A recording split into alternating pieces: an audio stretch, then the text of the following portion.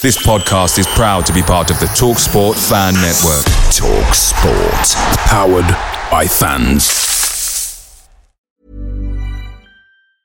Hey, it's Paige DeSorbo from Giggly Squad. High quality fashion without the price tag. Say hello to Quince. I'm snagging high-end essentials like cozy cashmere sweaters, sleek leather jackets, fine jewelry, and so much more. With Quince being 50 to 80% less than similar brands. And they partner with factories that prioritize safe, ethical, and responsible manufacturing. I love that. Luxury quality within reach. Go to quince.com/style to get free shipping and 365-day returns on your next order. Quince.com/style. The TalkSport Fan Network is proudly supported by McDelivery, bringing you the food you love. McDelivery brings a top-tier lineup of food right to your door, including my favourite, the Quarter Pounder with cheese. No matter the result, you'll always be winning with McDelivery, so the only thing left to say is, are you in? Order now on the McDonald's app, and you can also get reward points delivered too, so that ordering today means some tasty rewards for tomorrow. Only via app at participating restaurants. 18 plus. Rewards registration required. Points only on menu items. Delivery fee and terms apply. See mcdonalds.com.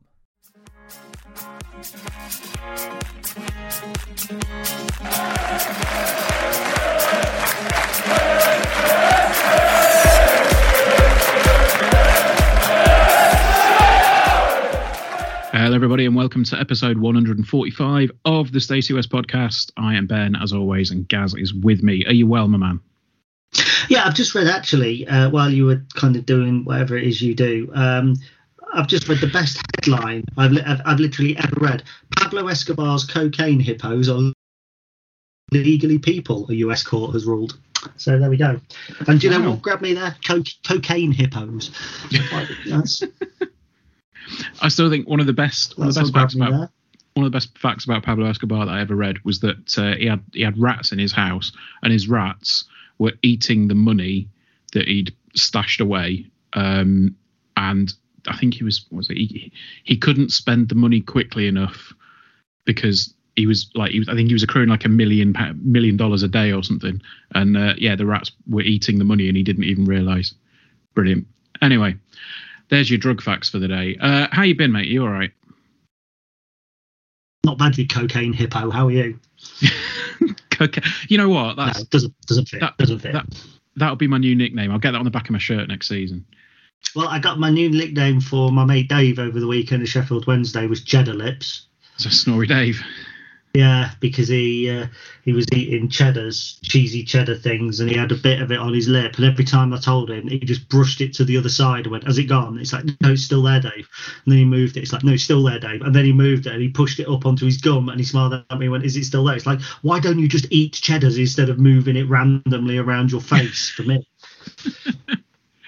Amazing. But yeah, I heard about your adventures, and you hear him snoring. I was going to say your lack of sleep. I mean, it's a good job that we've never had to go anywhere and get a hotel room to get put up, because I would be exactly the same as Dave. Well, no, probably won't. But yeah, I'm never sharing a hotel room, mate, with another man. It's as simple as that. I'm not doing it. I'm not prepared to. In 2015, I had to go away with Howdens to Harrogate, and we had to share hotel rooms. And I shared with a guy from Boston whose name escapes me now.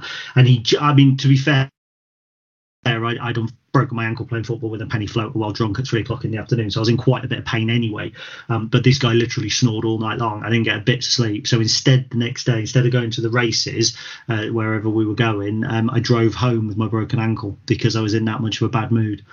I've been away with Pete, and I know Pete will be listening to that, and with this, and we stayed in a bunk beds in Elephant and Castle, and he snored all night. I did get a little bit of sleep that night because I was very, very drunk.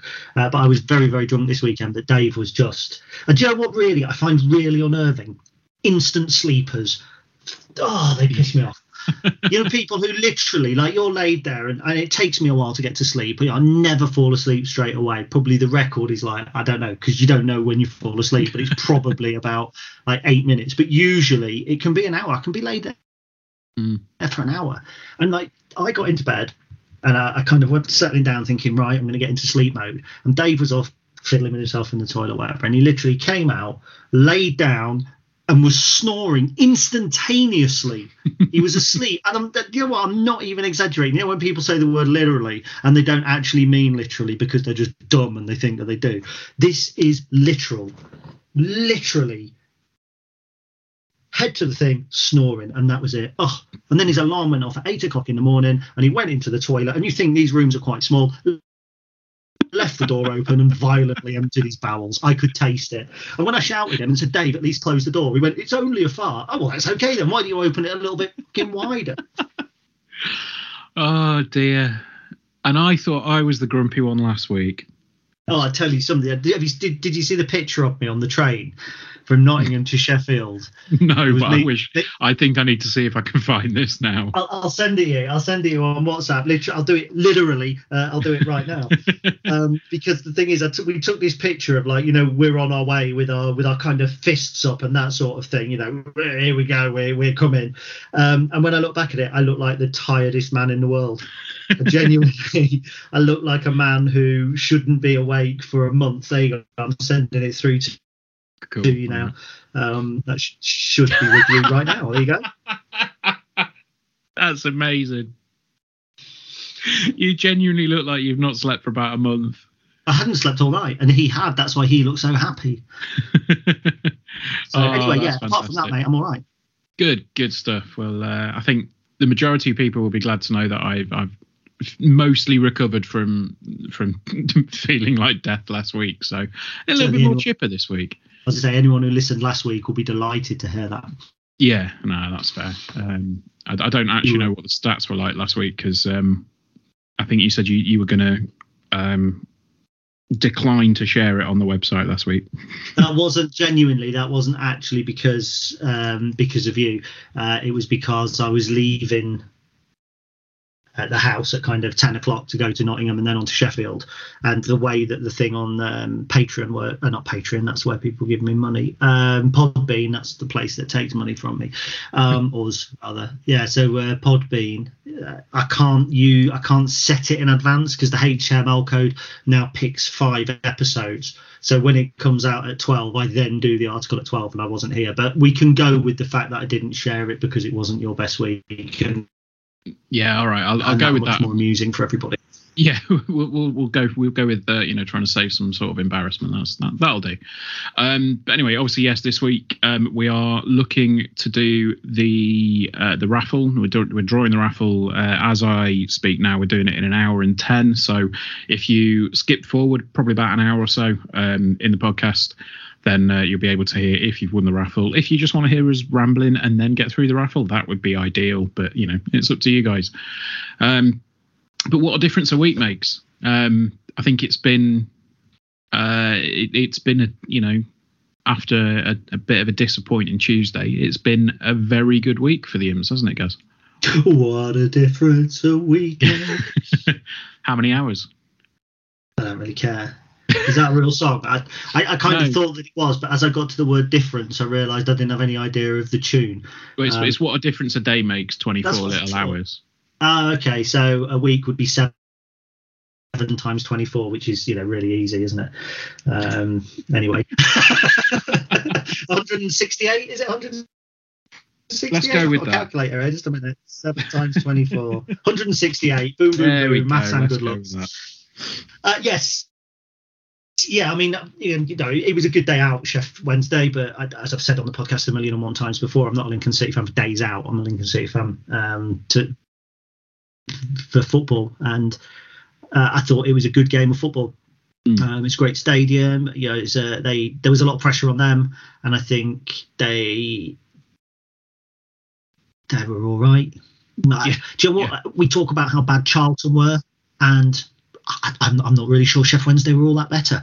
And I think that's interesting because it takes you back to that perception, doesn't it? That we thought that the point at Sheff Wednesday was, have we turned the corner? It's a good point. And yet the win against Charlton was, well, you've got to beat Charlton. And I think sometimes you look at league position and get a little bit carried away.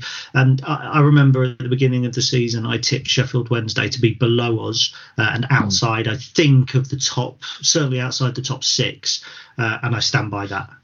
But yeah, I think I this said is as the well. Sheffield Wednesday podcast. Yeah, I think I had them down as surprise strugglers as well. Which, I think based on Saturday, I think it's going to be a difficult season for them. But as you say, we're not a Sheffield Wednesday podcast. We're here to talk about Lincoln, and I thought we were, well, obviously, more than matched them. I think if that game went on for another 5-10 minutes, there was only one team that was going to come away with all 3 points. I thought we started really brightly. I thought, the first half was good. We put the pressure on them. And then it was a bit of a sucker punch goal in the second half. And for about 15 minutes after that goal, I think we beat ourselves more than they were beating us. I think that was where we started to see, the heads start to drop a little bit. And I think that was, obviously allowed Wednesday to come into the game. But then things started to pick back up again, and obviously got the goal. And yeah, I think if it had gone on any longer, we would have taken all 3. I think. I love that noise. Yeah, I love that noise. It's a noise that kind of it's actually not a bad noise for you, because it's a noise that is, I can see your point, and if I don't believe your point at all has got any basis, you don't get that noise. So it's almost like actually not consolidation but validation that you've made a half decent point, whether I agree with it or not. I'm not actually sure we had another goal in us. I think in injury time the game kind of petered out. I think both teams are happy with a draw. I actually think after their goal, you're quite right, they had a good spell, and they should really have gone on and made it 2-0 and put the game to bed, and didn't.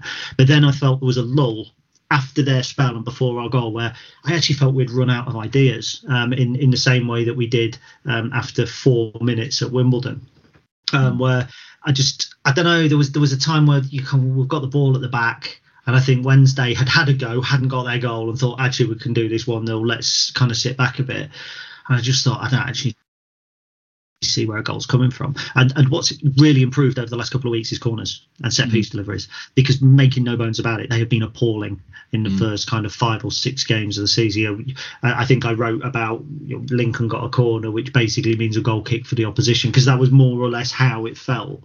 And I think probably since Charlton, maybe just before, we've actually started making a little bit of our corners. It was a really well worked routine, the goal.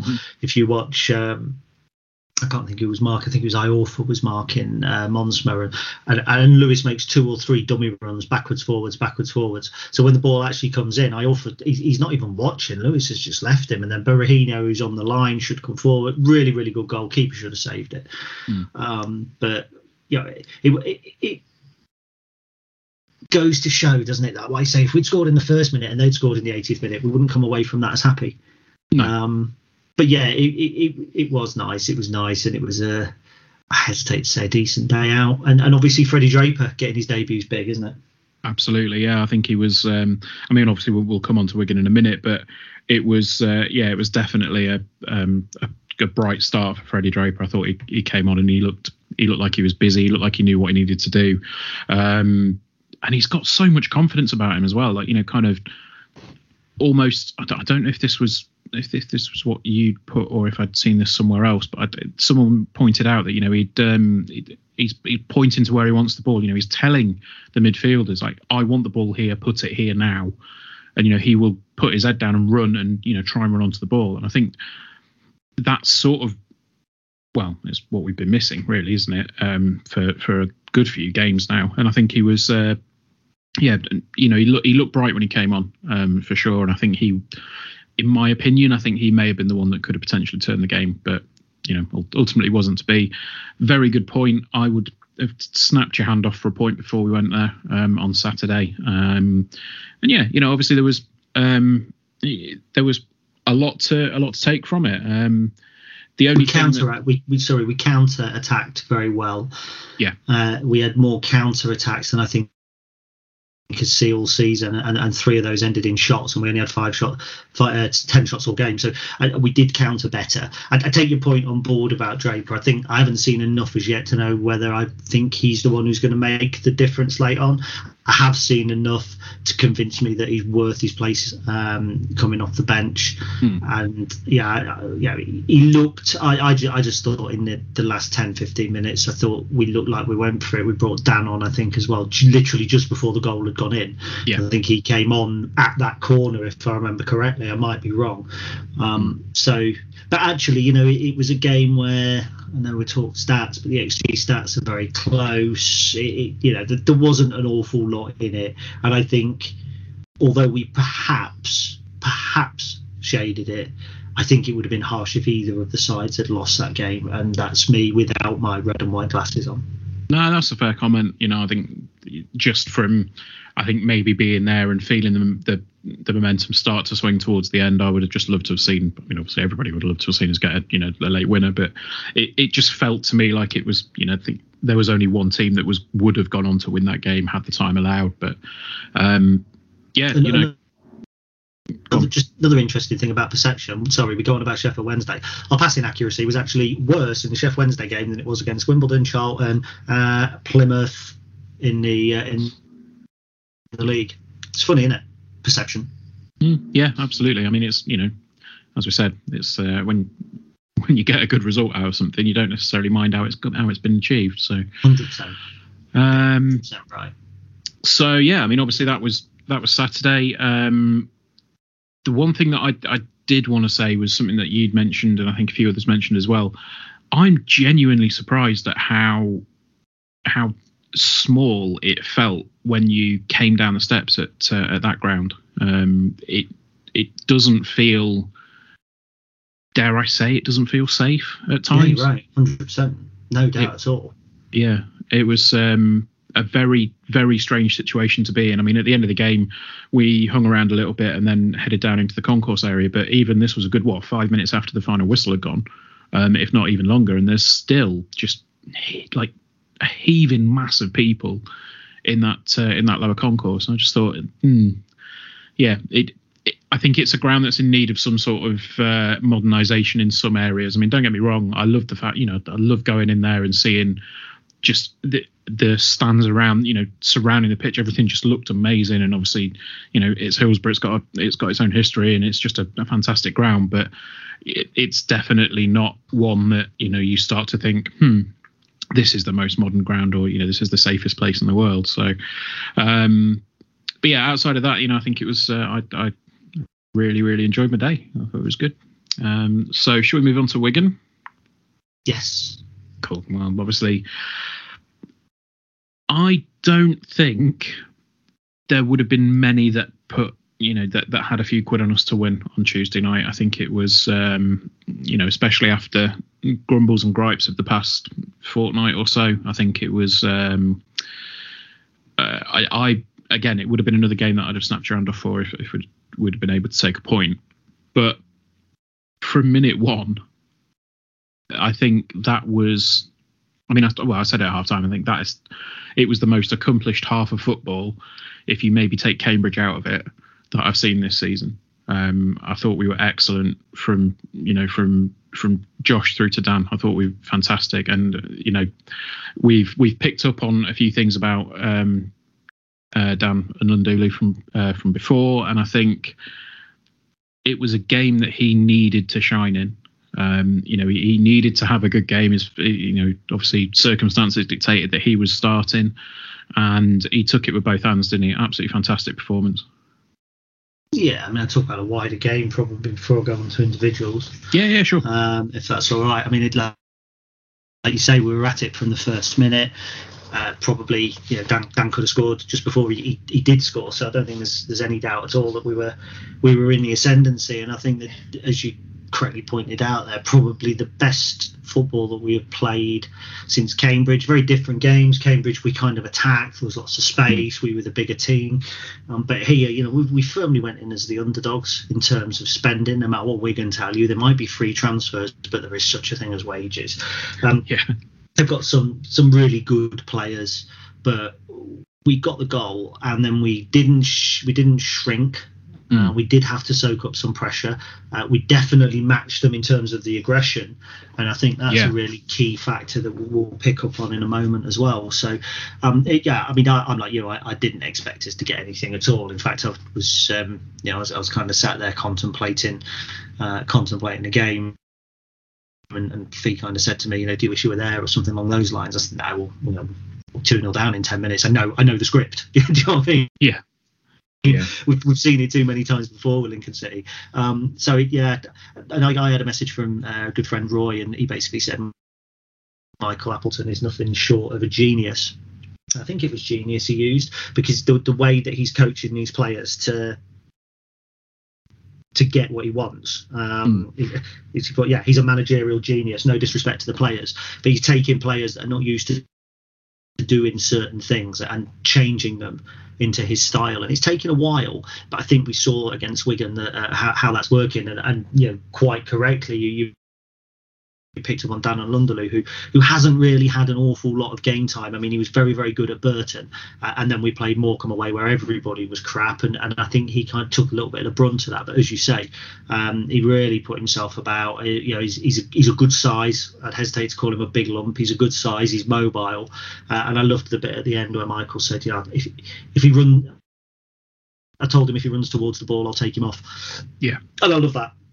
I love that, because what do we scream out for every week? Get him behind, make a run. Yeah, and I think that was kind of where I was angling towards, because you say that Roy's obviously texted you saying that he's a bit of a managerial genius from what he's done. It shows that that coaching style is there, that is obviously going to work with young players. But to me, it almost sounds, I'm sure they weren't the exact words that he used on the training field, but it almost sounds like a little bit of tough love to say, look, do this, do what I tell you, or you're coming off. And he does what he told him, and he's put in arguably a man of the match performance.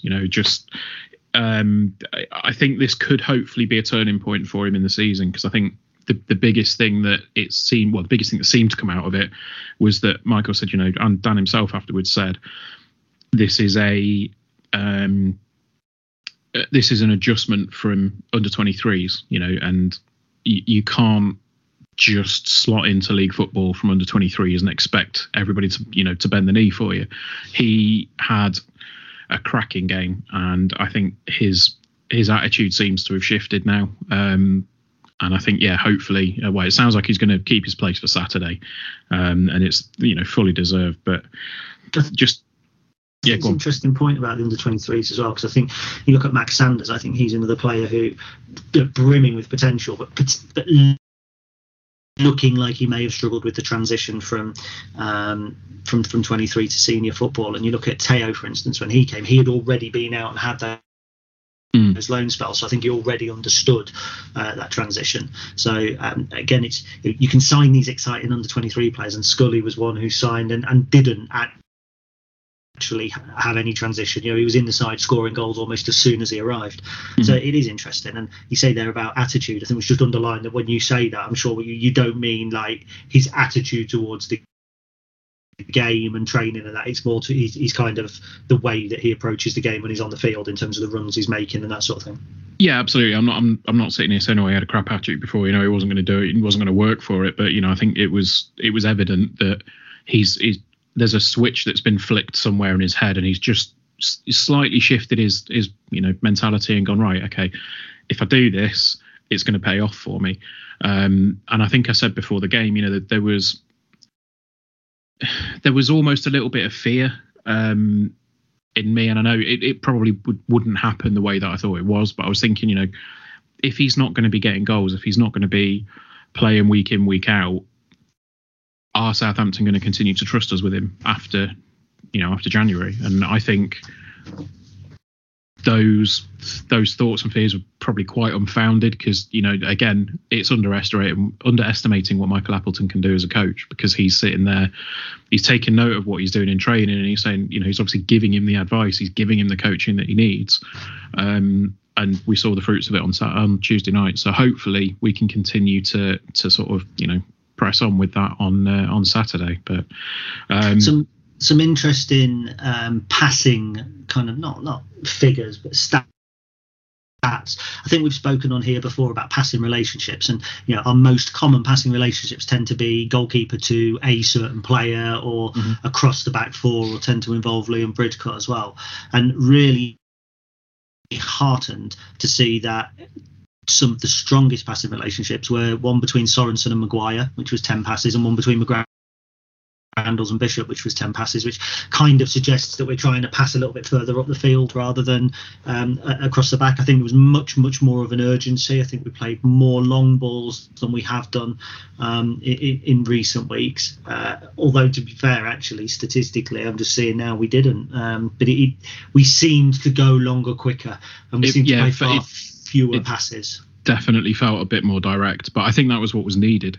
But you know, if the stats are saying that it wasn't necessarily like a long ball, I think it was quick football. You know, it was direct football rather than long ball, and it's something that we've said before on the podcast. You know, around our style of play, not necessarily, you know, with regards to Michael, but we've definitely had instances in the past where things have come up and people have said, "Oh, Lincoln are a long ball start." So no, we're a direct team. There's a big difference, and I think that you could definitely sense that on Tuesday night. But I think that the interesting thing you mentioned earlier is about the aggression that was there, and you know, the sort of the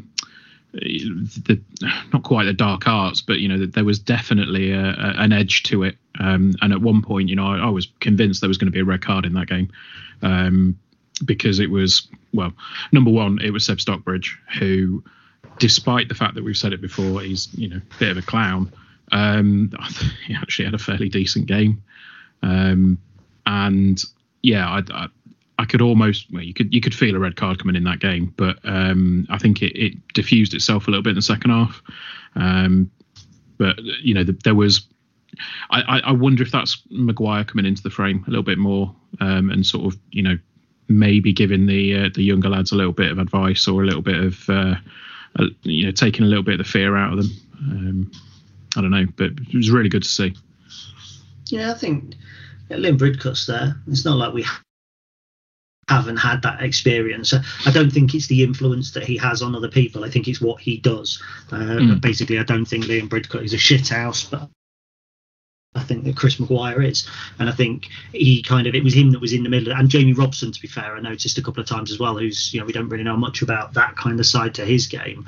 But we had to be, because Wigan are full of players who have played at high level. I mean, James McLean shouldn't be playing in League One. I know people don't like him for various reasons, his politics and that, but he's a great footballer, such a good footballer. Should never be at this level. But actually, if you strip back the rest of their team, I mean, that Humphreys up top, I see him for Rochdale a couple of times, and never particularly impressed me at all. I know they had White missing. Will Keane, who played 10 for him, I seem to remember him playing for Ipswich a couple of years ago, and he was poor. And they had Max Power play, didn't they, as well? He came on, and I think such a disappointing footballer, Max Power. Such a disappointing footballer. You know, he's one of those that everybody tells me he's good, and then when I see him, I can't. What? Do you know what I mean? It's like, what? Really? Is he that good? It's like Marvel movies. Do you know what I mean? Everyone raves about him, and then you watch one, and you just think, I'd rather be sitting at home scratching my nuts. So no, but you kind of get what I'm saying. And you touched on Stockbridge, and I think that takes us to a big moment. I mean, people were praising him for overruling the goal. And yeah, fair play. They made the right decision, but should we be heaping praise on a referee who does the right thing? I mean, it was a handball. If he hasn't spotted it, he can have criticism, but he's like a keeper, isn't it? If a keeper lets the ball go through his legs from a pass back, you criticise him, but if he controls it and puts it forward, you don't go, great keeping, because what's he paid to do? But I thought on the whole, actually, Stockbridge had a very, very good game as a referee. He made one blatant error, which we'll touch upon, but I thought he controlled some of the scenes quite well. And it does, if you're a homer, if you're a referee that likes the roar of the home crowd, the easiest thing to do is not go over to your linesman and discuss it, because the linesman hasn't flagged when the ball goes in. I don't know if you watched the replay. I was going to say about that, because I noticed it at the time, and I think it was only the fact that Maguire went over and started that conversation with him that he started to question it. Unless they've spoke on the headset, but there isn't any sign otherwise. I think it would be wrong if Maguire's influence is what's prompted the conversation. I would like I'm not saying to think that the officials have had the conversation, but at the same time it was noticeable, and a lot of the talk after Ipswich, after Macaulay Bond's foul on TJ Omer that wasn't picked up, a lot of the talk was, well, nobody claimed straight afterwards, and as soon as that ball's gone in, the first thing I saw was Conor McGrandles tapping his hand. That was the first thing that made me think, well, hang on, there's something wrong with this. And then obviously Maguire straight over as well. So you have to do that, but it's, as you kind of alluded to a little bit earlier, maybe younger players don't always. So it was, but I thought then there was obviously the foul at the end on Freddie Draper. Now you and I, I've watched it back and on Y-Scout, and I've obviously sent you the pictures as well. 100% a foul. Draper's got it on his right foot, and Naylor takes away his left foot, so it's a foul.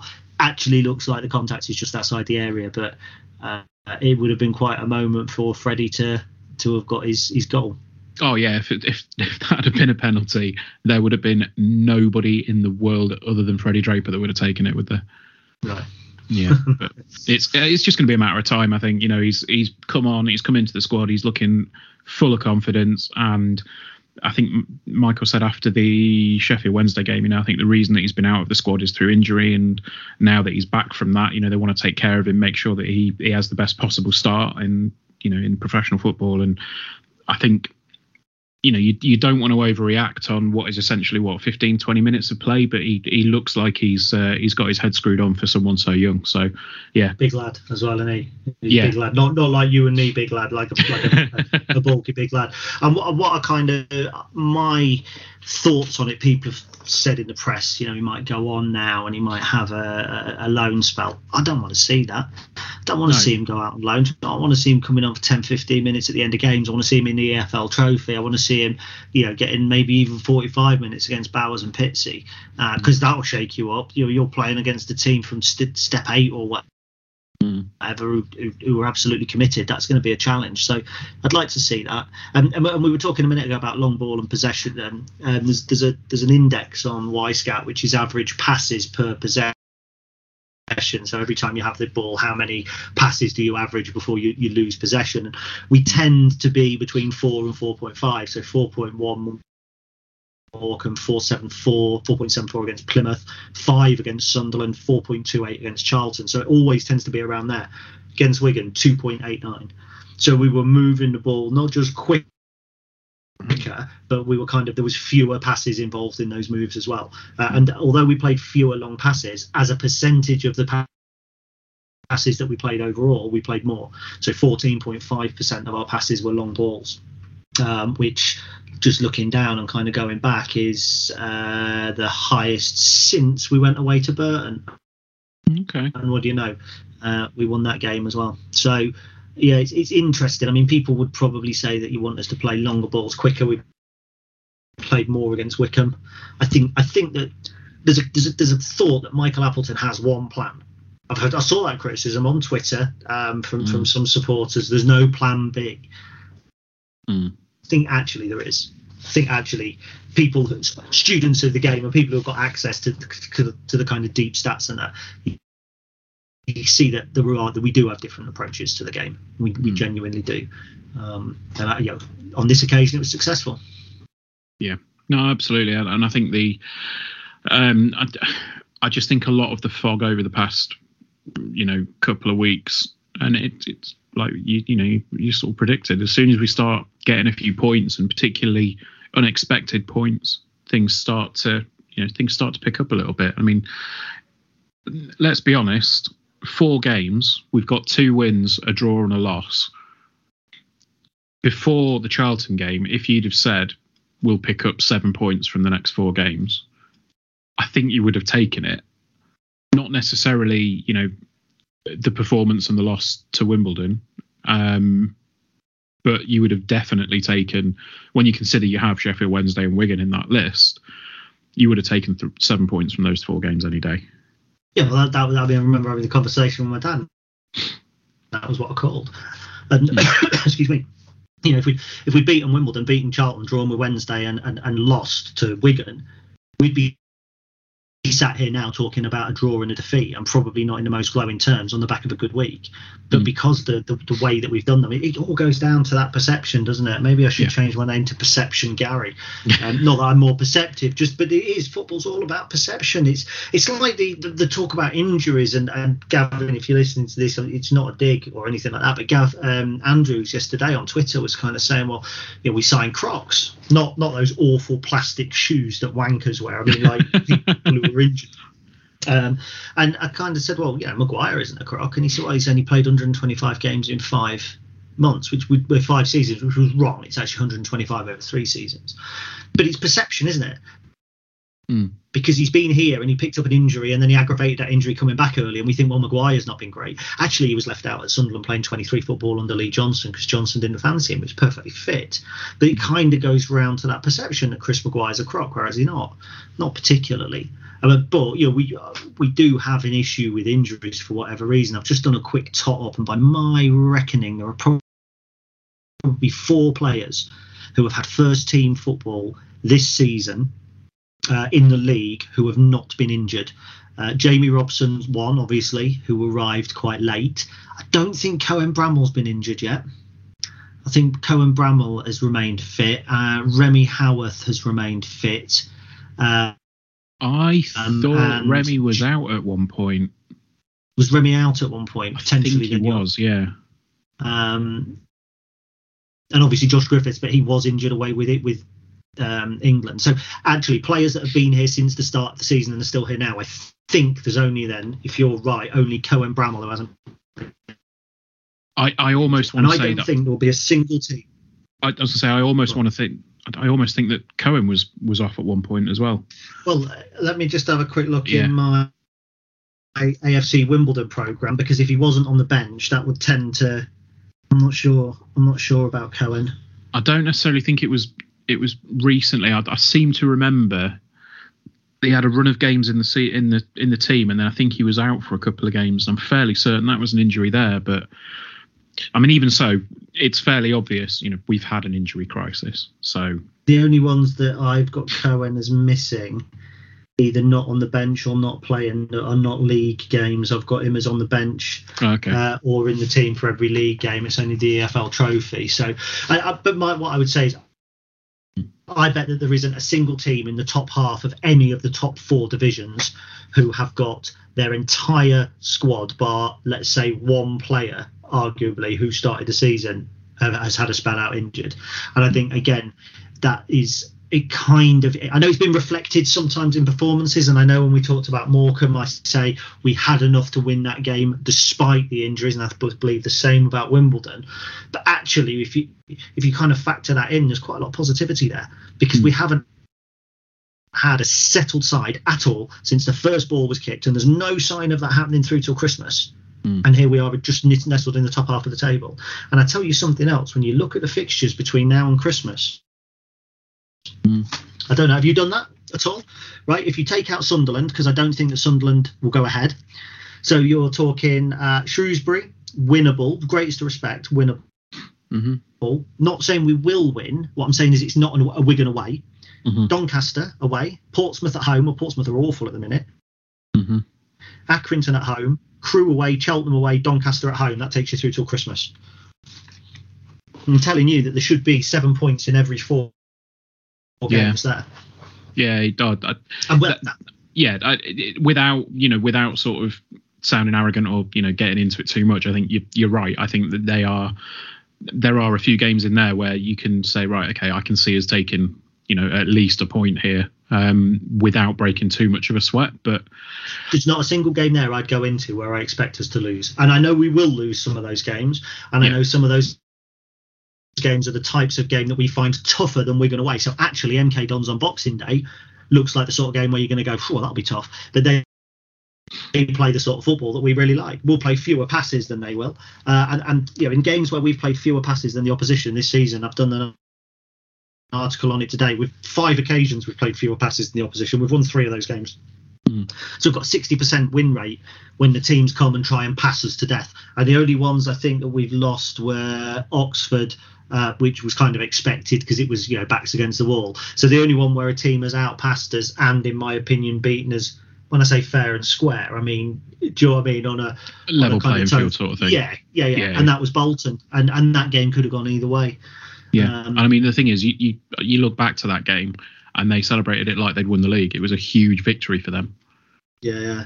So and also, I'm not saying there that we should play more direct football, because it's more a reflection of how teams come and set up against us and how we can then exploit them. Teams that want to have possession and want to build slowly and want to move steadily up the field, we find those teams are the ones that want to beat you. So whereas at Shrewsbury on Saturday, which we'll talk about in a minute, and they, of course, they you want to win every game, but they'll be happy to come for a point. So they'll be resolute, they'll be tough at the back, they'll probably play 2 holding midfielders, 3 centre backs, 2 wide. So they're going to be hard to break down. They're the challenging games. So when you look through the fixture list that I've just said looks favourable, Cheltenham are very good at kind of not stopping you playing, but are good at stopping you scoring. You've got Doncaster, who both times will probably be happy for a point fighting for their lives. Accrington play certainly a stronger brand of football, so maybe you look at that. Actually, the most winnable game, I'm sorry Danny, is his homecoming if he doesn't get the sack beforehand, is Portsmouth at home. That's the sort of game where their fans ain't going to be happy if they come to us and try not to win, try to stop us winning the game, especially not with their run of results. So all I'm going to say is that it's easy to get carried away, and I don't want to on the back of 2 good results, because a week's time we could be sat here talking about losing at home to Shrewsbury. But I just think it's important when there's so much negativity after Wimbledon, and there was, and I felt that way as well. It's also important to add the context when you get a couple of good results, because it does actually show we're not as bad as some people say, as you were trying to eloquently point out last week, but went a little bit balls deep. Yeah, I've got a tendency to do that. No, I think Rachel's never told me that. She's thankfully. No, I think it's that's fair. I think we've got.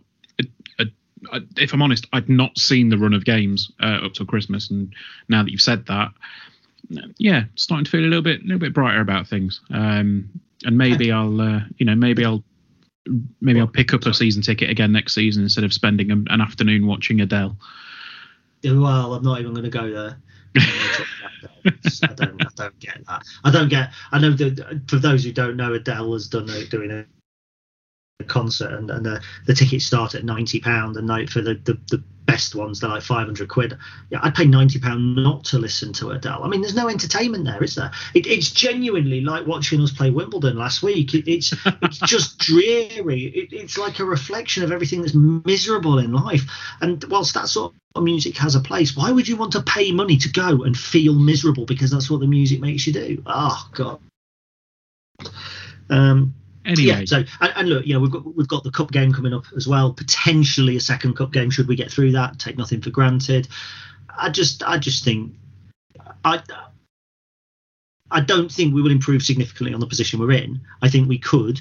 I think everybody said, if we're 12th when it gets to January and we can bring in these players, and it's widely expected we'll bring Morgan Whittaker in. It's widely expected in the first week of the window that there will be a second Premier League loanee or a second loanee come and, I think it's Premier League, come and join us. And then we're going to look much more vibrant in attack. We're going to have more tools to unpick the defences of teams that we need to, and we'll have more tools to hit the likes of Wigan on the counter-attack at pace, because we beat Wigan without significant pace in the side.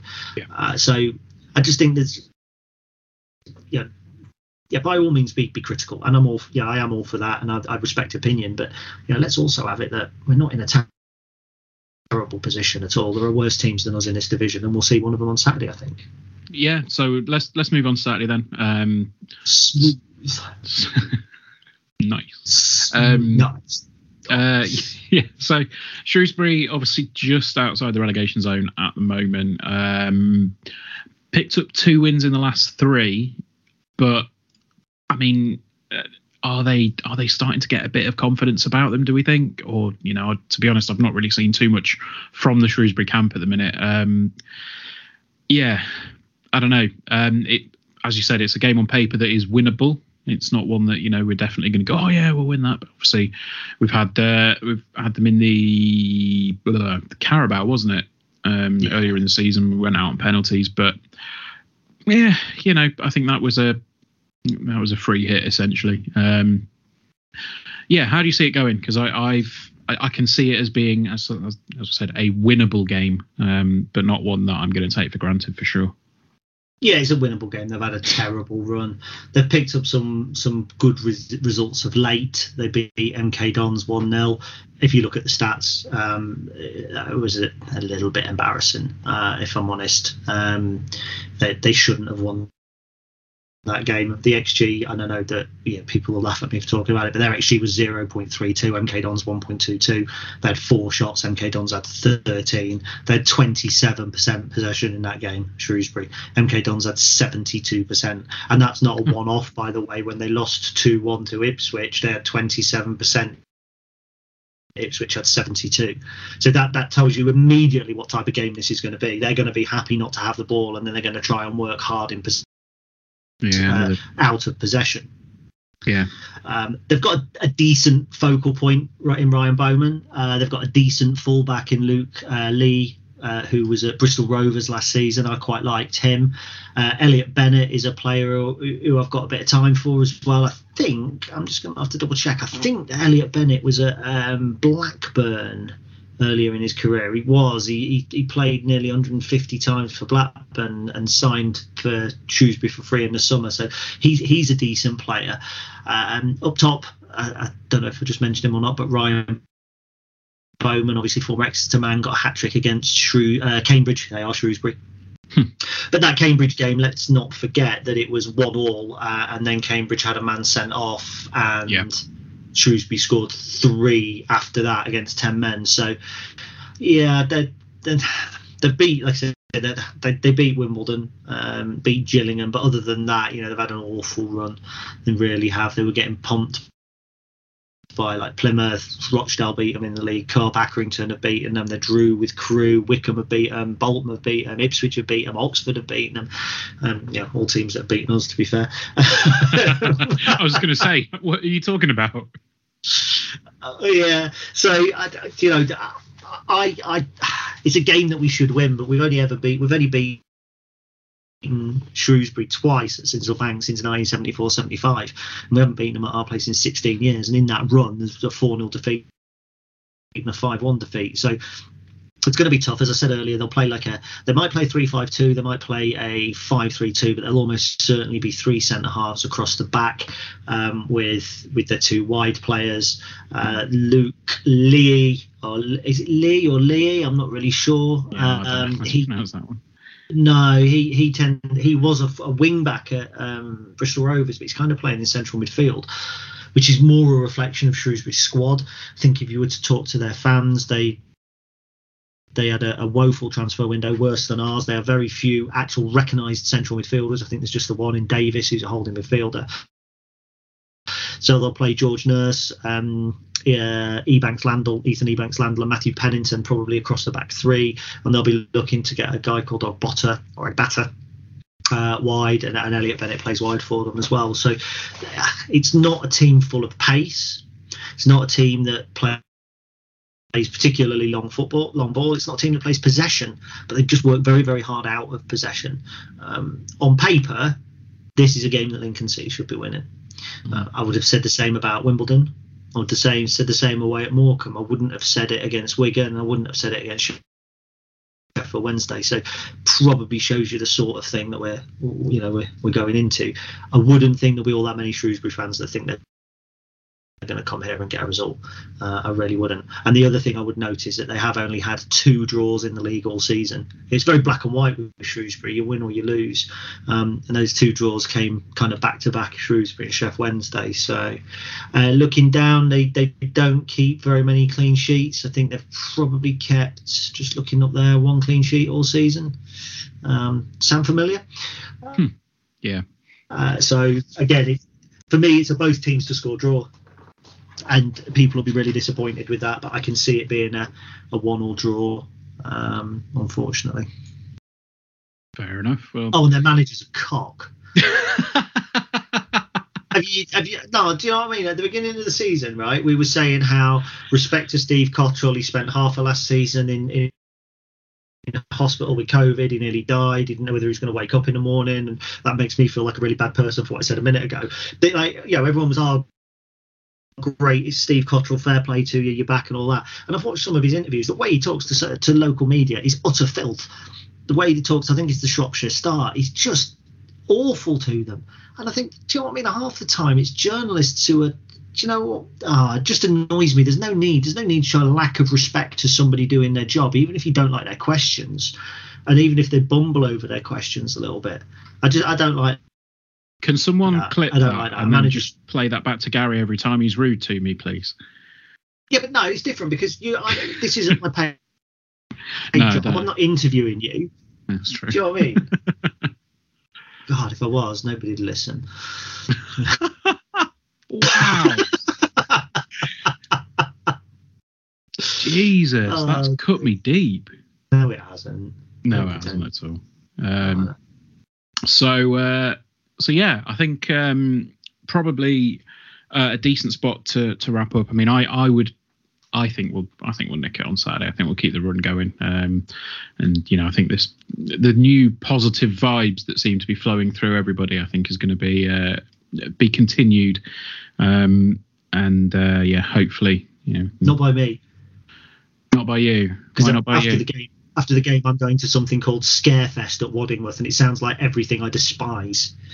That's going to be. Can someone record that, please? Because I think that'd be. I don't even know what it is. Do you know what it is? Have you ever done anything like that? Let me have a look. Scarefest. No, mate, because I'm not a masochist. I don't. Scarefest at Waddingworth Maze, which I think is hilarious. A maze. That I like. Clever wordplay. Yeah, but I don't know. Enter. Is it what? Going to be people dressed up? The closest thing. The closest thing that I've done to that is a friend's stag do many moons ago. We went to there's an abandoned mansion in Chester, I think it is, and they hire like actors to sort of stumble around it as zombies, and you go around with airsoft guns and you have to like survive the day. It's brilliant fun. That's about the closest thing that I've done to something that's like, you know, horrifically scary.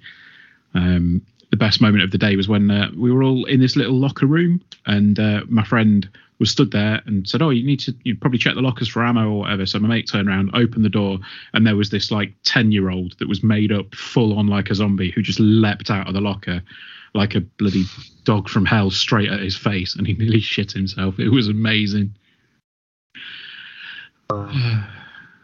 That's I don't like that. I wouldn't even watch the Munsters because the guy had a big head and looked a little bit weird. I don't know. Apparently it's darkness. I don't know what time we're booked in either. I'm actually going with a friend I haven't seen for ages and ages and ages. So yeah. There we go. So I'm not sure. I think as the afternoon goes on against Shrewsbury, I'll genuinely be hoping that I do get my scares in rather than at Sincilbank. Hey, there we go. No, I think that's fair. I think it's like I say, winnable game. Hopefully everyone comes away happy on Saturday. It should be a good one, and hopefully there'll be a few people coming away happy in about 25 minutes as we record this, but as you listen to this, it will be basically next, because we are doing the draw for the raffle, which after PayPal fees made £2,050, which is I'm lost for words on that. It's just phenomenal. Thank you everybody who's bought a ticket and who's gotten involved and helped out. So yeah, cracking stuff. I'll echo that. I mean, some great prizes being donated, so thank you to everybody for that as well. Just superb. Really, really good backing. Thank you to Jules at Vital Lincoln City for pushing it as I think overall the fund's up to about 7,800 now. I don't know if that's counting the Burton Road chippy money or not. I'm not sure. not sure on that one, but I know so that was when we sort of chipped in ours yesterday, chipped. Nice. when we put ours into the fund yesterday, it took it over the initial target they had quite substantially. So just unbelievable support. Thank you everybody who's got involved, and hopefully, as you stick around and listen, you might win something. Although it might seem a little odd to listen to it because we're doing it live on a video, so what comes up, there might be a few visual gags that you don't get. What have you got planned? No, I haven't got anything planned. Oh, good. No, that's right. I want to plough through it as quickly as possible so I can go. And we're on vegetarian Thursday today, so I'm having veggie burgers for dinner, which I don't know whether I'm looking forward to or not. But do you know which ones they are? Well, they're not meat. I don't know. I tell you what, Linda McCartney mozzarella burgers are absolutely cracking. Are they? I'm pleased you're cracking. I thought you were going to say crap for a minute. No, they are brilliant. They're really, really nice. Okay. So, yeah, consider that free advertising and send us some burgers. Yeah. But there Typical we go. You begging for food. That. Can you stop taking pictures of me at football with food, please? Oh, the last one that I took of you last Tuesday came out all blurred. You can't really make it out. So yeah, I'm doing it because I want to try and make some more pictures for the podcast. I'm just too busy at the minute to do it, but that's the excuse I use. I thought you were going to just do a big collage at the end of the season that says Ben's food journey. I did that to Dave on Saturday, Sheffield. Every single time he went on his phone, I was taking a picture of him on his phone, and he was getting proper stressed about it because we've got two other mates called Dale and Matt, and they've ripped the shit out of Dave from the age of 9 or 10. It's always been like poor Dave's been the brunt of it, and he was going, don't show anybody because Matt will just think I'm a knob, and you've been on your phone more than me. It's like, I know, I've been taking photos of you. But it was just hilarious every single time. And in the end, he would catch me, and I've just got about 4 pictures of him lunging at me with his phone in his hand. So I did the collage, and I said to him, I'm not going to send it to Matt and Dale. I promise you I won't send it to Matt and Dale. And then he made some smart comment on a WhatsApp group, and I thought, right, I'm going to send him that collage, and I was just about to send it, and I realised it's the WhatsApp group I'm in with Matt and Dale. I was I thought, you know what, I'm not going to do it because Dave, oh bloody hell, the little white flecks will get in the corner of his mouth and his eyes will go all bad, his voice will go a little bit higher, like somebody's got his balls in a grip. So no, I can't be doing any of that. Anyway, there we go. Right, yeah. I suppose we ought to get on with this draw then, didn't we? Absolutely. Right, so if you've been listening, well, no, I suppose we're going to go now and then come back in a minute. Yeah, that works. Yeah. Hello. I'm not entirely sure what's happened there. Gaz is in control of the buttons for this, so he's dropped me in it, as ever. I think it's my internet. I think my internet's screwing up, mate. Oh, no. Anyway, yeah, this is the live draw for the Stacey West podcast redevelopment raffle extravaganza, I guess.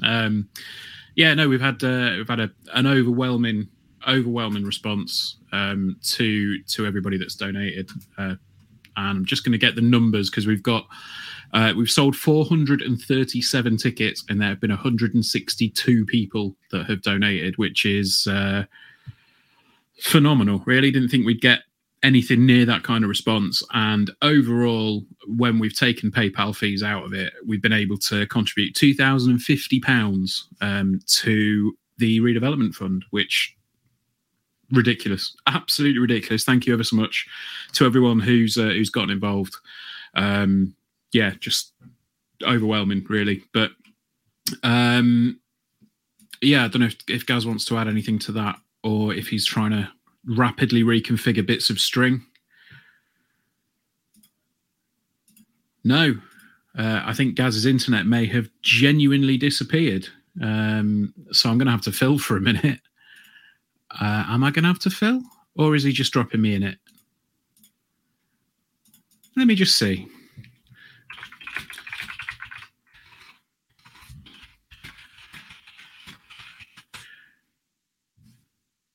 I'm wondering. Yeah, I have a very funny feeling. Are we in? Are we in? You're in. Did you do that to drop me in it, or did it genuinely die? No, it genuinely died. I've had to put my dongle on. Yeah, it genuinely died. So okay. Sorry about that. So yes, everybody, I'm here. As Jake says, surely not technical difficulties on the Stacey West, and it's my fault as well. Jacob, great to see you. He says good evening, Gary and Mark. So good evening, Jacob. We are well. So yes, here we are. So sorry, Ben, where were you? Had you said anything interesting, or did you stay? Nothing interesting. I just said, obviously, we've had 162 donations, sold 437 tickets, which, wow. 437, which is just mental. Like, everybody, thank you so much. It's been quite overwhelming, really, to be honest. We put it up and we said, well, we'll probably earn a few £100 and that'll be fine. I think last Monday, even when we were down at Burton Road, we were talking to each other and said, little bit of a push, we'll get it over 1,700, and then between then and like the close, I think we pulled in another 400 quid or so. This is wonderfully typical, says Jack. Watching a draw he's not in. I think that's even better. That's the epitome of tight. He wants to know who wins, but he can't do himself. Or it's the pull that we have as individuals. So the fund as a whole, we wanted to mention as well, we're up to, I think, 7,800 in conjunction with Vital Lincoln City. Imtoons, Lisa, Burton Road Chippy, we had a great night up there as well. So thank you to everybody who's been involved. You'll see down below here, there's a scrolling list of all of the prizes. Mm-hmm. And there has actually been... So we've got quite a few to get through. Oh, sorry, I was going to say there has actually been a surprise additional prize. And I don't think it would come as any shock to know that it's come from Harry Toffolo, who has donated a signed pair of boots. Unfortunately, he said all of his Lincoln City shirts are at his mum and dad's, so he can't rifle through them and grab us one, unfortunately. But he will. He's going to send us a signed pair of boots. So little extra sprinkling of prizes, even though the raffle's closed. So. And it also means that 137 of those entries are Ben trying to win Harry's boots, so he can sleep with one either side of the pillow and get that nice scent. So. Oh. No, I thought it was Dave with the cheesy. Anyway, no. Sorry, right. That's a spoiler for the podcast, which we have just recorded, by the way. We've just recorded the podcast. So Rachel says, Ben tapping Toff, or no, tapping up Toff, sorry, unheard of.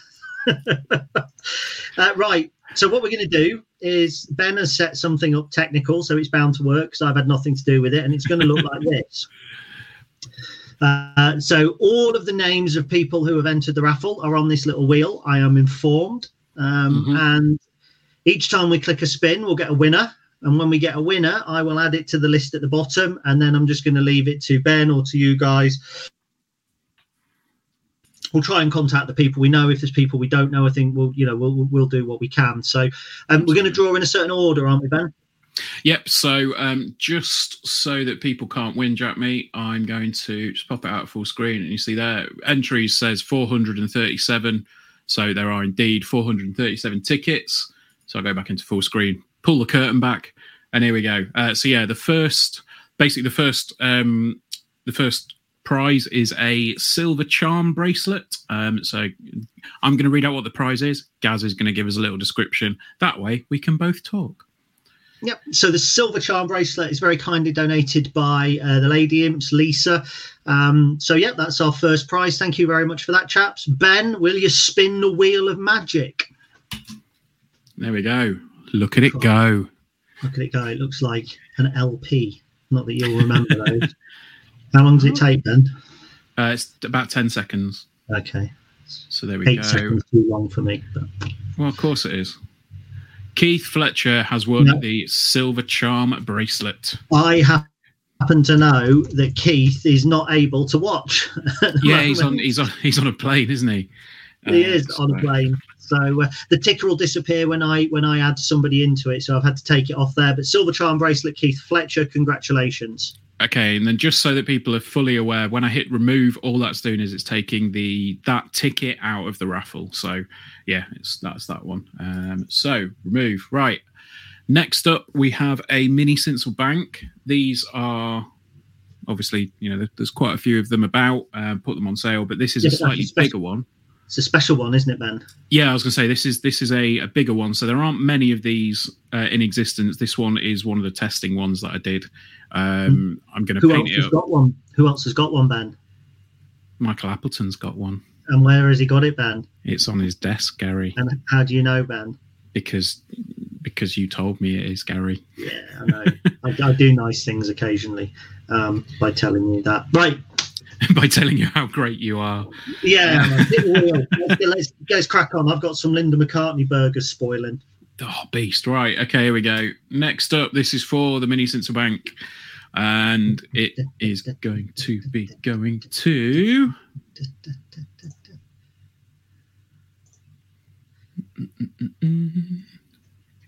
Ooh. Andrew Brown. Now, I know for a fact there are 2 Andrew Browns in this draw. It is the Andrew Brown that I believe is the Devon Imp, based down in Devon. I believe so, because the other one is somebody that I know quite well, and I put him in as Andy Brown Lincoln. So, sorry, Andy, if you're getting excited, it might not be you, but yes, Andrew Brown. We'll be in touch, and you can sort out. We can sort out delivery and stuff for that one. Next, make him pay his own postage, are you, Ben? No, I'll sort it out. Don't worry. Because if you want the books, by the way, you've got to cover your own postage. You tight bastard! I'm joking. Next up is a copy of Suited and Booted. So, Gaz. And I will just say, if you've already got a copy of Suited and Booted, I'm willing to substitute it for any of my other books or the cash value of £4.62. There we go. Not really the cash value of £4.62. You can pick any of my books if you've already got one. Andrew Brown again has grabbed a copy of Suited and Booted. So let me just put that there as well. Wow. That's not bad going, is it? One same winner twice in a row. Congratulations, Andrew Brown. Congrats, again. Andrew. Again, right. How many goes has he had? He had quite a few, to be fair. I think, where are we? 1, 2, 3, 4, 5, 6, 7, 8, 9. Yeah, Andy was one of the couple of people who put in £100 into the raffle. So, congrats. Top man. Wow. Absolutely. So, right. Here we go. Spin. What's the next prize? This one is for the stone plaque. Okay, so this has come from Alex on Twitter. Fantastic prize. I really like the look of this. I hope it comes up Fiona Bottrell. It's Jimbo who's won it. Jimbo has won the stone plaque. Congrats, Jimbo. Good friend Jimbo. So, but just you're getting through a little bit quick there. We need a little bit more time to talk about the prizes. So thank you, Alex Parkey on Twitter for that. Alex has got the prize himself. So what I'll do, I'll liaise with Alex and we'll talk about getting that to Jimbo. But congratulations, Jimbo, and thank you, Alex. Top man, superb. Absolutely, thank you, and yeah, thank you to everyone really who's contributed something. Jim's chuffed in the chat. Yeah, so great. Yeah, nice boy. Yeah, boy. What's the next prize, Music Master? Next prize is the acrylic painting. So this is the original of the prints, isn't it? This is cracking. This is from Anne Thompson. Roy, her husband, is Cambridge Imp. Now, I've seen a lot of Anne's work firsthand. It's not far from me. Really, really nice. So this is the original acrylic painting, taken, I think, painted from an image at Tamworth. So it's got a real old school feel to it. So spin that wheel. You can still buy these. So if you don't win this and you do want it, there's a link on my site to buy a print, and all of the profits from the print will be going through to the fund as well. So if you don't win and you do want it, there's an option there for you. Keith Fletcher. I can't help but thinking this is flawed. Acrylic painting. So Keith, congratulations. I can increase the length of the spin. Easy. If that would assist things. Of course, people did buy multiple tickets, and if you bought multiple tickets, you've got every chance of winning. So to be fair, I know Keith probably bought quite a few as well. And to be honest with you, I think Keith was one of the people that couldn't get to the chip shop, so went in and bought more tickets as well. So yeah, thank you very much for that, Keith. So we've had 5 prizes and 3 winners. Right. This is for the full set of season reviews. Okay, so this is my stuff again. So again. Oh, Gaz is frozen. Oh, no, he's back. There he is. From the National League season onwards. So this one is going to... He's not my partner. It's gone to Fee. No, it hasn't gone to Fee. Shane Wakefield. Shane, who I think probably has them all anyway. But congratulations, Shane. You've won. There we go. So that is a set of season happy reviews. To substitute. So, if you... Yeah. Am I frozen again? You're back now. You did freeze for a second. Right, this one is quite cool, actually. I'm a little bit jealous of this one. This is the bespoke caricature from Imptoons. So the winner basically will put them in touch with Chris and and everything like that, or we'll get the information we need. And really, all you've got to do is tell him which imp you want in a caricature, and he'll get it done for you. So I'm hoping Fee wins this because I want Charlie in a caricature. You've got Charlie in a caricature. I want him in another one. Okay. And this is going to go to... Ooh.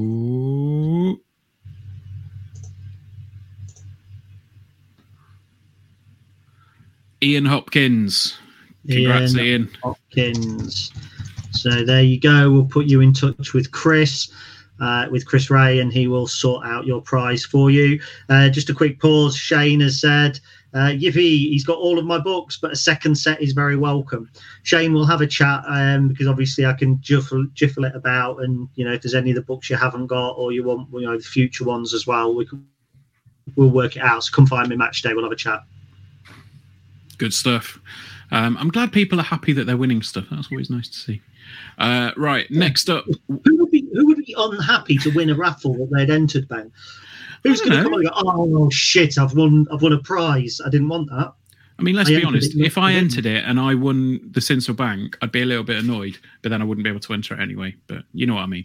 Right. The next ones, we've got 3 squad sign programs from last season, courtesy of Vitals, I believe. Yep. So this is they've been donated by Jules from Vitals. Every time they if we just do 3 prizes, Ben, one after the other. Let's have it. Let's go. Cool. Yep. So the first one spinning now.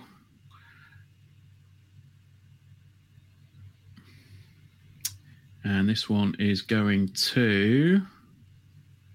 I can't even make it out who is on the telly, so I need to work. I've only got a little screen. Dean Wagstaff. Dean 1-1. Brilliant. Thank you, Dean. Okay. Thank you for entering. Dean and the Spug. Hope we're okay.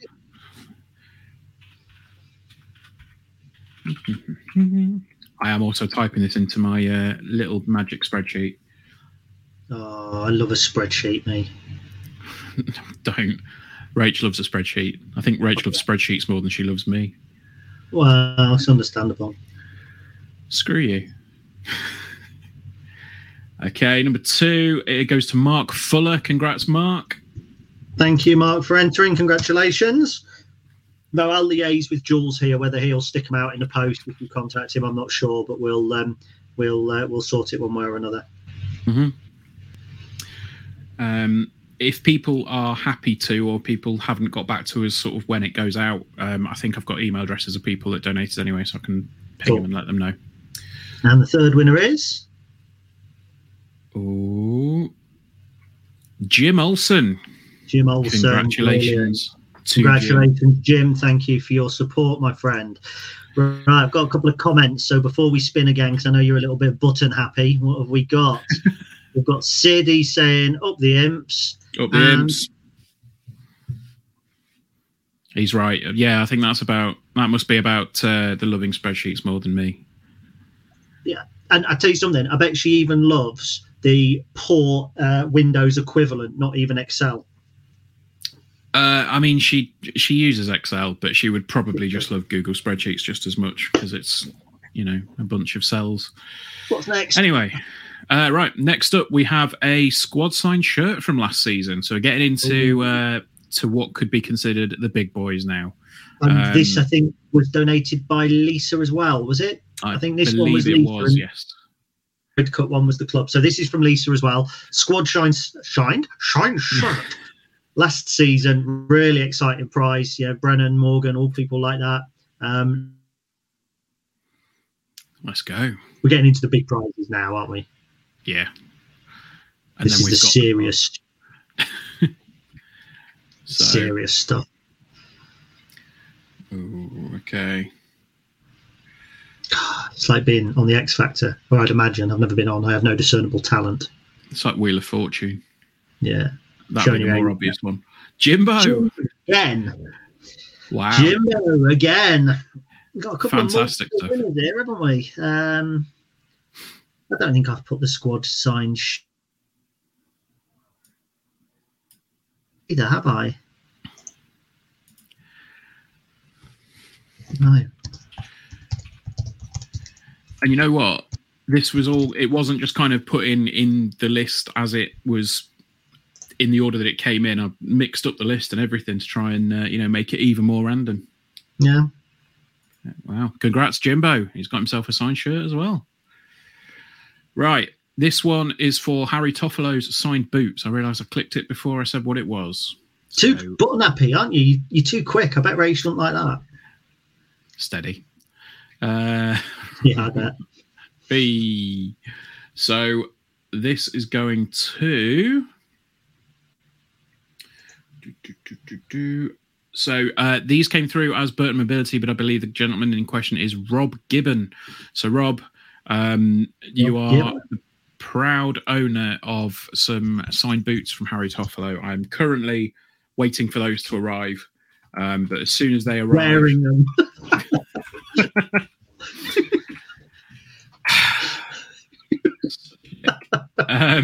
Right, so we're now on to the final two shirts that we've got. So this one is for the one that I'm actually really, really, really jealous of. This is the Joe Morrell signed match-worn FA Cup shirt. So this came from Jane Chamberlain. Jane, member of the Supporters Board, long-time Lincoln City fan, fellow Louth, or lives closer to Louth, to Louthite. Very, very kindly donated. So thank you. Let's go. Let's have it. I was almost tempted to say that I lost it and just frame it in my house. Well, I've got it here. Yeah, I know. And that's what I mean when I gave it back to you. So he was walking away with the Joe Morrell signed shirt.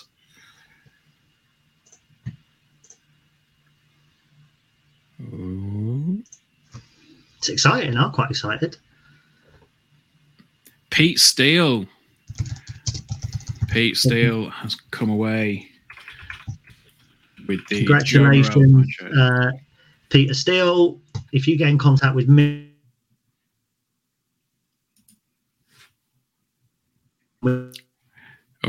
he's going again.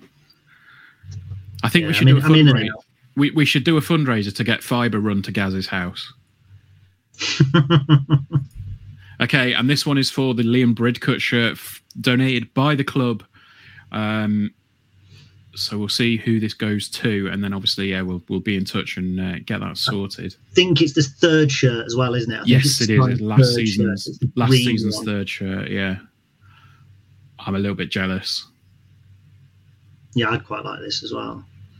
I ain't got the third shirt from last season. Tracy Fenton.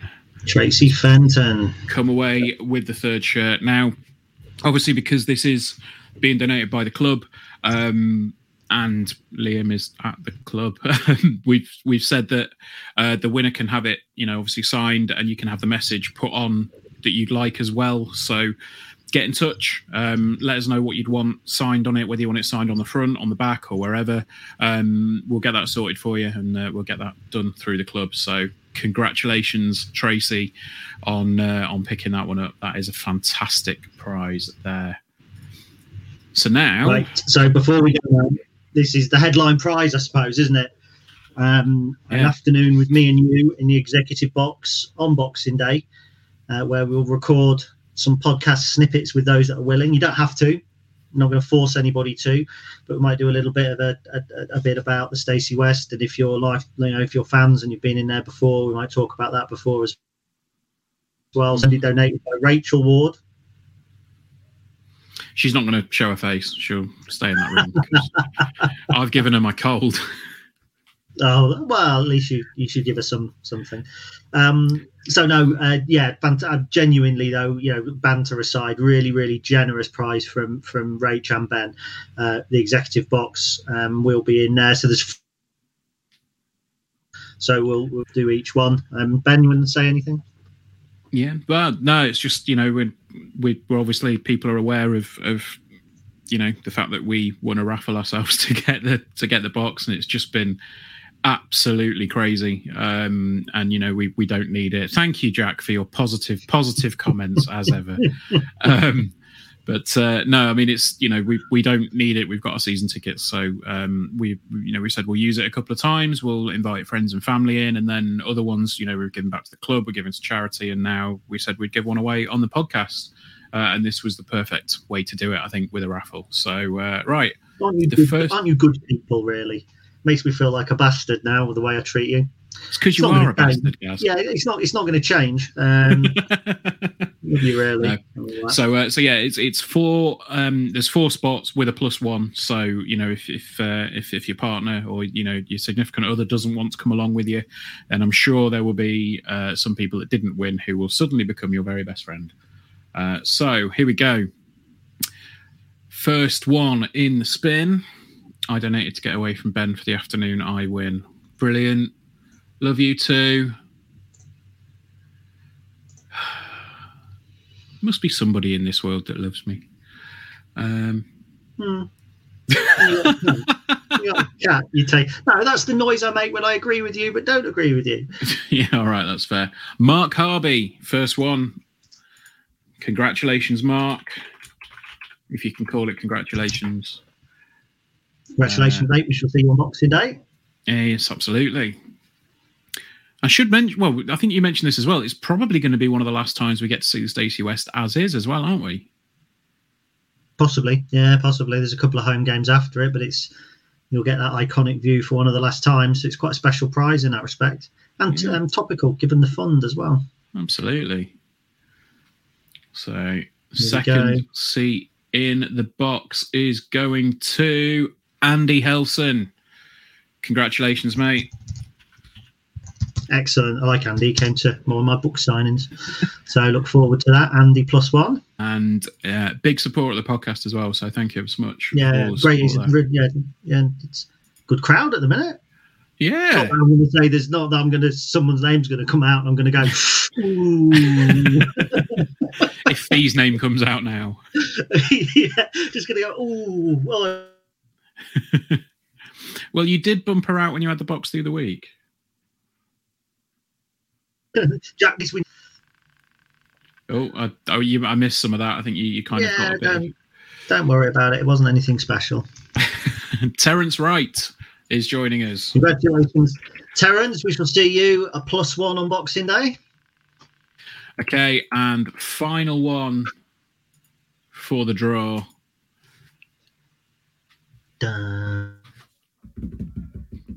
That's a terrible drum that was a tune I just made up. It wasn't even a drum roll, it was a tune. Drum roll would be. Yeah, I was drum rolling and it didn't go well. No. Okay. Here we go. Final one. Who have we got? Ooh. Here we go.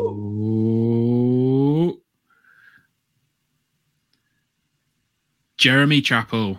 Jeremy Chappell. Congratulations. Thank you for entering. And there we go. That's it. All right, well, we'll have a quick run through. We've got a couple of comments. Jacob. Oh, Gaz's internet is disappearing slowly. I'm back again. Here he is. So well Jacob done up the imps. Well done up the imps. Stuart thinks you took his name out of the drawer. It's there. Yeah. He's definitely in there somewhere. You'll go through it now and be like, oh shit, no. No, definitely. Well done, all, Shane. Right, so just obviously a quick run through, and once we get through, so we started with we'll go through with our top prizes. I'll say our top prizes. So the prizes started with, so we've got a squad signed shirt there, was won by Jimbo. Harry Toffolo signed boots was won by Rob Gibbon. Executive box spots won by Mark Harvey, Andrew Helson, Terence Wright and Jeremy Chappell. So all those +1. The Liam Bridcut signed shirt was won by Tracy Fenton. The signed programmes, there was 3 of those. Dean Wagstaff won 1, Mark Fuller won 1, and Jim Olsen won 1. Congratulations. The bespoke Imptoons cartoon was won by Ian Hopkins. 3D Sinsel Bank was won by Andrew Brown, who's Devon Imp. The Stacey West review books were won by Shane Wakefield. Suited and Booted was won by Andrew Brown Devon Imp. Again, congratulations. Silver Charm bracelet was won by Keith Fletcher. We'll be happy to find that out when he lands. The acrylic painting was also won by Keith Fletcher. Another great prize. Stone plaque won by Jimbo. Fantastic. Thank you, Alex, for that. And the Joe Morrell shirt was won by Peter Steele. Gaz English wants to know if there's a prize for good internet we can give Gary. That'd be beautiful. If there was, I would enter it every single week. And Johnny Benton says, well done for all of the hard work. A credit to the club. I think that goes to everybody involved in the fund. So obviously, thank you to everyone who donated prizes, to people who've promoted it. Vital Lincoln City have been a great partner in this with us as well. So it's just gone really well. So yeah, thank you most of all to everybody who bought a ticket. Thank you. Yeah, 100%. It's just been ridiculous, really. Like I said at the start, I'm amazed that we've raised this much. I sort of put the £1,000 target up as sort of an arbitrary number, and then it's just absolutely smashed through it. And thank you ever so much. Just been fantastic. Thank you to the club as well. The club's support for this has been great. I think the day after we announced on the podcast, like we'd not even contacted anybody. The day after we put it on the podcast, the club approached us and said, well, we've got a shirt for you, no problem. Just great stuff. So yeah, all round, thank you to everybody. Just been great fun. Should we wrap it up? Because Linda McCartney burgers are spoiling, and we've only got 25 viewers now. We had 70 at one point. So yeah, fine. Thank you to the 25 who think that it's like a Marvel film, whereas at the end there's going to be this big reveal of something else special. Oh, his internet's gone. Marvel films are great. Marvel films are really good, and you should all watch them. Actually, we've got right. Shall we go before I kill all of Louth's internet? Yes. All right, guys. And download the podcast tomorrow because it will be out at 12 as always.